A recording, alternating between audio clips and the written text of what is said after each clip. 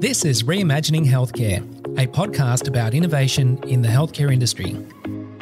It's a show for healthcare business owners, for healthcare professionals, for industry investors, and health tech entrepreneurs. On the show, I talk to health tech and healthcare innovators to uncover how they're reimagining and building a world of seamless digital healthcare experiences and how that fits into people's lives. I'm your host, Yanni Sopanos. Today, I'm speaking with Nicholas Domnich, CEO and partner at EES Health. It's a New York-based digital health agency designing and developing scalable infrastructure and customer applications. In his first part of the interview, Nick talks about building a digital health agency, who for, and what the digital agency does. We go into his vision for modernising healthcare and taking on the system challenges, or what Nick describes as the biggest reconstruction project the world has seen. We break down the key ecosystem problems that must be addressed to underpin the operation of a modern healthcare system. Let's jump in. Well, hey there, Nick. How are you doing today? Doing great, Yanni. How are you? Very well, very well. How is life in New York City? It's great. Good weather. Very nice summer we're having. So I'm excited to chat with you today, but everything here is good. Oh, good to hear. Good to hear. Fantastic. Well, I've been looking forward to this discussion because you cover off quite a variety of aspects of digital health innovation with the agency model. So I'm looking forward to sort of unpacking the various things that you do there. So perhaps tell us your story. You know, how long has EES been going, and what led, I guess, to you getting together with your partners and putting together what I think is a sort of a, you know, not a very well described kind of emerging business model called a digital health agency. So tell me more about that. Yeah, absolutely. So I started off originally in finance, and I was working more on the innovative solutions within finance for a regulatory agency, and realized that I had a knack for tech and kind of working with different APIs from different data feeds. Originally, we started out kind of doing, I partnered with a buddy from college who is a wizard at coding. So started off with that and wound up launching a business where we kind of worked in software development as a whole. So any industry, any kind of problem, we were just interested in working on, any difficult, complex problems that we could find better solutions for. And that kind of led us into a couple of different areas, whether it was finance, food and beverage. We launched a couple of small products and startups on the way. But I'd say over the last 3.5 years, we've moved kind of all of our efforts towards digital health and healthcare.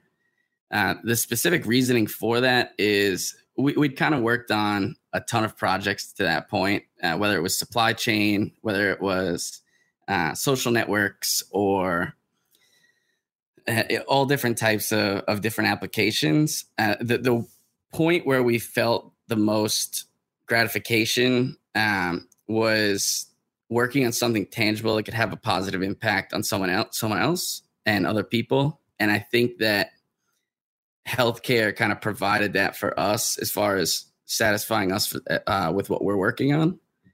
But so I when COVID struck, a buddy called me up, and we had worked on a couple of healthcare projects, but we weren't fully exclusively doing healthcare at that point. And he needed some help. He wanted to launch a ventilator company. He wanted to create a low-cost, mass-producible ventilator. And my business partner and I and a couple of other folks on our team kind of went up, helped out, and helped create that. I saw the impact that we were able to have, especially it was a nonprofit. So being able to bring together all these people that were coming out on their own to help, being in that environment and being around those types of people and seeing the talent and seeing the actual problems that were out there that might have seemed way too complex in the past to solve. But there are ways to do it using technology now. That kind of triggered this feeling of this is where we need to be. These are the types of problems we need to be solving. And this is where we could make the most impact. And that's kind of how we got into it. Yeah, and there's always that motivation around the healthcare experience. We can all relate to it because health is a universal issue, and one of the things that I've heard you talk about with some of your marketing is taking on the biggest reconstruction project the world has seen, and then you mentioned healthcare. Why do you see it that way? That's a big call. Yeah, well, I think that if you've seen how healthcare has evolved over time, right, the introduction of technology has kind of been bolted on to the healthcare industry. It was started with electronic health records and certain medical devices, but I think that has kind of continued to grow and led us into a place where there could be some more issues. And that's why focusing on interoperability and making sure that those systems could talk to each other has been a main focus of ours. And I think that really getting to the crux of the issues is a systems thinking problem, not just like a logical or critical thinking problem. So getting to the crux of those issues and finding out at a systems level and how the entire system works is way more of a reconstruction project than it is an improvement or an update to an existing system. And I think it really comes down to the infrastructure is really what we're targeting first. And then from that infrastructure, we can layer on and build more and more, but without starting at that base level to the core of the engine, I would say, of healthcare. It could be difficult along the way there will be more problems that pop up. It's like fixing your plumbing with tape and gum. Yeah. Yep. Well, look, I think that's definitely an area that I want us to get deeper into in terms of the what are we going to do about it, type of thing. But before we sort of go into that, I still want to kind of talk about this idea of the digital health agency. So tell me about that concept within your business model. Why have you chosen that type of characterization for the business? Absolutely. I think it best describes what we do, right? So there are agencies for all different types of businesses. And we wanted to, one, separate ourselves as being digital health specific. And two, I think that there's, and what we've seen is there are a ton of people that are brilliant people that are working on, whether it be, new forms of treatments, new devices, new healthcare portals, things of that nature that they don't have the tech talent necessarily to build something that is going to be, able to reach mass and be a truly innovative, on their own. And a lot of times people will go to whether it's hiring internally, and that's good sometimes. But I think it could be difficult to find the right talent, or going externally to somebody that isn't as focused and specialized, and you wind up kind of running into some issues along the way that you could have been stopped a lot earlier. So I think the digital health agency part is us kind of as a whole understanding the different nuances of healthcare and things that we've been able to see over time, and incorporate that in and learn from them along the way. And in terms of the agency services, so you've got a partnership, you've got a variety of expertise that you've folded into the EES business model. How would you describe those agency services? What are the key things that you focus on in helping customers? And typically, what type of customer defines your business? Perfect. Yeah, so it could be, as far as the type of customer, some of them could be small startups that are working on a new tech product, some type of digital health innovation and app. But as far as our services, I would say it mostly comes down to custom software development, design. I would say one of the largest is integrations. because there's a lot of external systems that we're able to use and capitalize on kind of how far they've gone down the road to build these enterprise level applications that, work for all different other types of industries, but they haven't necessarily been brought into healthcare. So integrating that, as well as a lot of the systems in healthcare were built with proprietary technology, and figuring out ways to allow those systems to talk to each other is a major problem right now, which is why there's a ton of interoperability talk and the need for a lot of standards and new standards. But I would say that that's one area. And then, members of our team also have a tremendous background in regulation, which is always helpful, and especially for healthcare. There's definitely 100% agreement from my side as far as some of the challenges there in terms of interconnectivity and interoperability.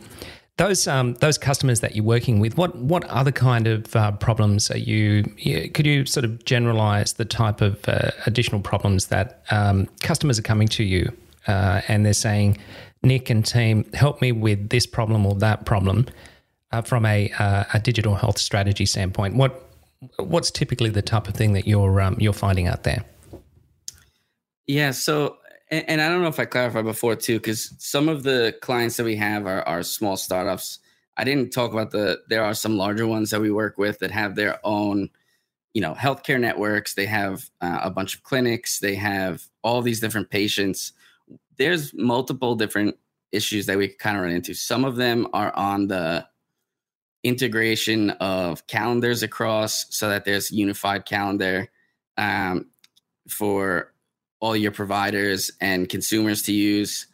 There's issues that people run into with launching their own telehealth service. Pretty much the obtaining and storing data, whether that's patient data, whatever the providers are doing, in a way that's easily accessible and then usable in a way that's valuable, that adds value. I would say that those are issues. And then separate from that, on more of like the design and consulting side, is I think that people in healthcare have had to put up with poor user experiences. They're kind of forced into it because everyone needs healthcare, right? So people put up with whatever you give them, but I don't think that that's an excuse to have poor, user experiences going forward in anything else that's built. So a lot of our clients do also come to us and trust us to help them create a good, modern, scalable, and flexible, user experience that can be changed and evolve over time, kind of versus these older, more antiquated and clunky systems. Yeah, that's a fairly familiar kind of experience that I've been observing here in Australia as well. Some of the things that I'm relating to is that the system, because we are talking about the system of healthcare, and by definition, the system being all of the individual proprietary software that operate autonomously and in silos that don't have sort of common standards. Arguably, there's some common standards with the emergence of cloud, software as a service, for example, mobile application development via the API, and the type of global IT standards that have evolved over time. So there are standards. I'm not suggesting there are no standards, but with respect to healthcare information, the sharing of healthcare information, the ability to support continuity of care between a provider and a client, between provider to provider, those things are still works in progress. There's a long way to go. And in addition to that, you also have the culture that needs to evolve concurrently with the evolution at a system level. So some of the things I'll describe, which we've talked to in the past, are things like, tech debt. People are building products. It takes a long time to get your foot in the door in healthcare. So you have a foundation built within your software that, 5 years later, the cloud providers, the Azures, the AWSs of the world, the Google platforms have introduced new and faster and better ways to do things. It's a bit, for those who aren't really technically minded, it's a bit like, at one point in the world's history, calculators didn't exist and people were using, sticks on sand and strings and abacuses to do calculations. And now we have a lot of calculation that's just done automatically within a device or within a piece of software. So that allows human beings to sort of move on and use their brains for other types of innovations. So when you sort of think about that metaphorically in the context of healthcare, you have a legacy and a litany of systems that are all types of ages, all types of generations of technology that for their own reasons don't really want to change as quickly as the world is changing. And so that technical debt, that rebuilding that's needed to actually bring everything up to, let's say, a more efficient and effective way of doing things like interoperability is a real challenge. And so, tech debt's a big issue. What are your thoughts about that overview, I guess?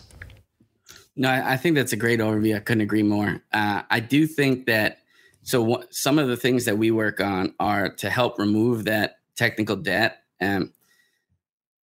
Normally people would think, we have to bring in this new, completely radical, modern system. A lot of the things that we work on are keeping the ability to leverage some of those legacy systems and transfer information from them. Like you said, too, there are cultural changes, right? So somebody might have been doing this job for the last 20 years and they know how to use this specific system, and that's what helps the flow of operations of that specific practice stay intact. That's fine, and I think that it's fine for now. That's fine in the sense that being able to use technology and us to create a solution that might connect that legacy system to the new system, maybe be able to run those two systems in parallel until your staff is comfortable with the second system.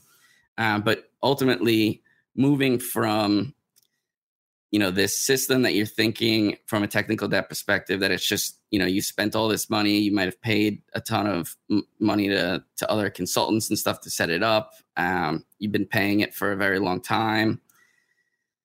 You have all your data in there. The cost of migration you think is going to be super high. It's finding whether that's through an application or some other means of, there are better ways to do it than continue to use those legacy systems as is. And I think that if people don't want to change, those that don't continue to evolve will eventually be left behind in this field, because I could see this continuing to grow and boom for at least the next 10 years of some pretty big transformation in the industry. Absolutely. The only thing that never changes is change itself. So, we see that constant evolution. And it's part of my experience. I'm interested in whether it's similar in the US from your point of view, Nick. What we observe here is that there's a part of the healthcare system that is highly regulated, so much so that it actually prevents cultural and systemic innovation from moving very rapidly. Things take a lot of time, and so that's mainly in the medical fields. Whereas in the broader healthcare ecosystem, where issues around mental health and musculoskeletal health and diet nutrition across a variety of settings, age, disability, just general wellness, things of that nature, employment, we're finding that there are less regulations and less standards to overcome to an extent from a system standpoint. With the exception of things like privacy and security and some of the claiming and insurance payers in this particular area.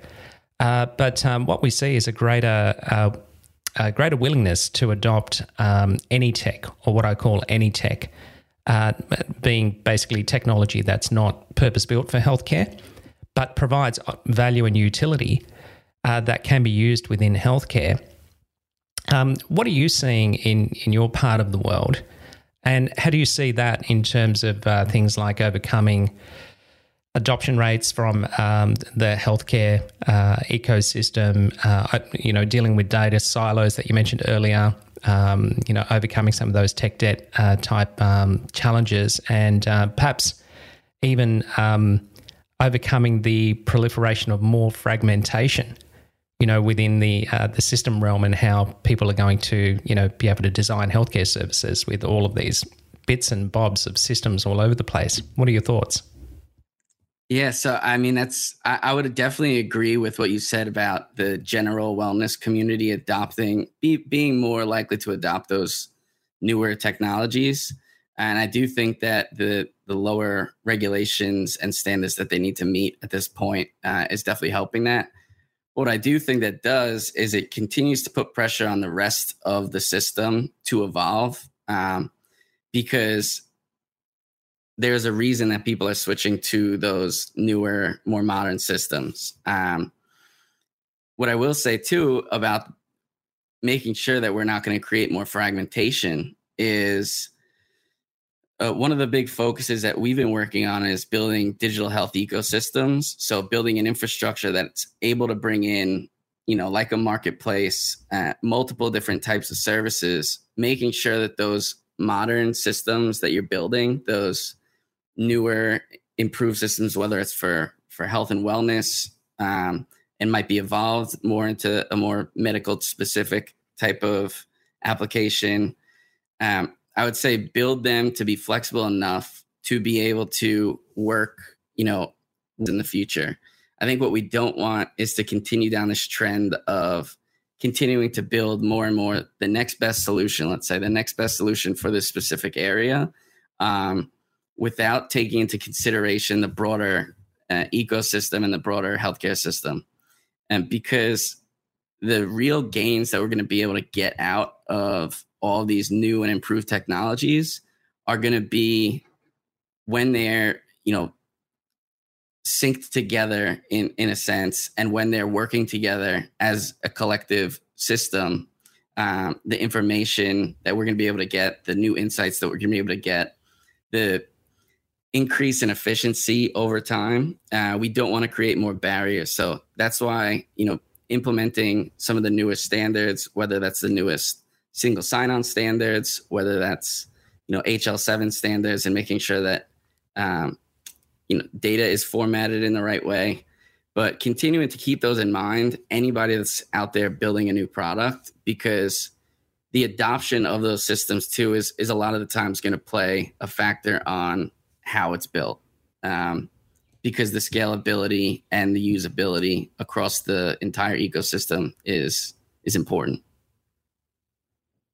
Yeah, I 100% agree, Nick. So why don't we turn our minds towards the going forward? We've sort of looked at some of the problems in the system, and looking at how a digital health agency can actually play a role in bringing these systems together and having a kind of a over-the-top view of these problems and how to actually deal with it. So how do you see your own efforts, and perhaps others like you, being able to help these systems, help all these siloed systems come together? You've already talked about interoperability, and that might be a good place to start, because I guess that's kind of the infrastructure level that you're alluding to at the outset.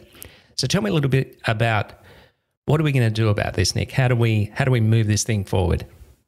Absolutely. Yeah. So it is going to be a collective contribution from, not just our company, other companies like us, other companies that are going to work with companies like us. That's very important going forward. So as we look at going forward, the interoperability one, I think that, there are new committees. I don't know about in Australia, but I know that there's a lot on the regulatory side kind of pushing for interoperability.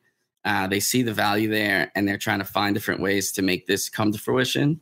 As far as a digital health agency and other tech partners in the field, creating solutions that can work well together and potentially sit in one broader healthcare ecosystem. So whether that's digital or in-person experiences, you see all of these different telehealth marketplaces opening up. You see digital therapeutics. You see IoT and all of these things. There needs to be a place that has the ability, and you see some people moving towards it. There's Microsoft Health Cloud. We're working with a client, Anonio, out of Boston. Doing great things. I think more people that are taking into consideration the implementation of standards, the creation of standards, and making sure. And I also think that it's not just tech partners, right? It's regulators, it's healthcare providers, it's maybe the most important, consumers, being able to get the buy-in from people, being able to get feedback and build that into the system as we continue to create the future of healthcare. I don't know if I fully answered the question, but I know there's a lot we could dive in on there. If you want to kind of. I'd love to. I guess just coming back to the agency approach. So what kind of tools are in your kit bag of tools to be able to offer clients in solving some of these problems? Are you kind of looking at everything from a pure consultation standpoint and looking at the individual circumstances? Are you on the other hand not doing the consultation piece but actually designing to specifications, or do you have some, for lack of a better term, some widgets that you can bring into play? Do you kind of look at how to blend the existing system landscape with that that new piece that's needed to actually bring it together? What's in your toolkit when you sort of go about engaging with some of the challenges and problems that your clients are bringing to you? Absolutely. So I think one in our toolkit is we have plenty of tooling that we've built up over time that's specifically for healthcare. So in any of our development, as we continue to build out different projects, we could leverage our resources, of past work to be able to create things easier going forward. We've created widgets like you alluded to before. I would say we do. Depending on the use case, depending on the scenario with the client, we do kind of do the consulting aspect of figuring out what the product that they're trying to build is. But I think more importantly, going further than that, helping with what the business model it could be, how this fits into the broader healthcare ecosystem, helping to generate new partnerships with some of our tech partners, to other companies that we work with. And I would say the main advantage is there's a lot of people that, let's say they're trying to modernize their systems and they get these like Microsoft Health Cloud, for example, or AWS, right? There's different tools and things that are already built in there. I would say that 80% of that is great for you, but there is that extra 20% of work that makes it custom for your specific operation, how you need it to scale, who it's being built for. And I think that there's this misunderstanding that the experience has to either be for providers or for consumers. But if you build the infrastructure in a way that's flexible and interoperable, on top of that layer, right, you could build other tools. And this is how we kind of operate, build other tools that are going to now fuel the top layer, which is the application layer that consumers and providers are going to use. And each of those middle layer tools can be reused in different ways. So you could provide totally different experiences for a consumer, for a provider, that are based on, your specific users, your specific need. So that extra 20% of effort from a company like us is what makes it special to you and custom to you, and also adds on that additional, ability to be scalable and continue your operations and optimize, some of these other products that were built, for lack of a better term, cookie cutter type of products that need to be built upon.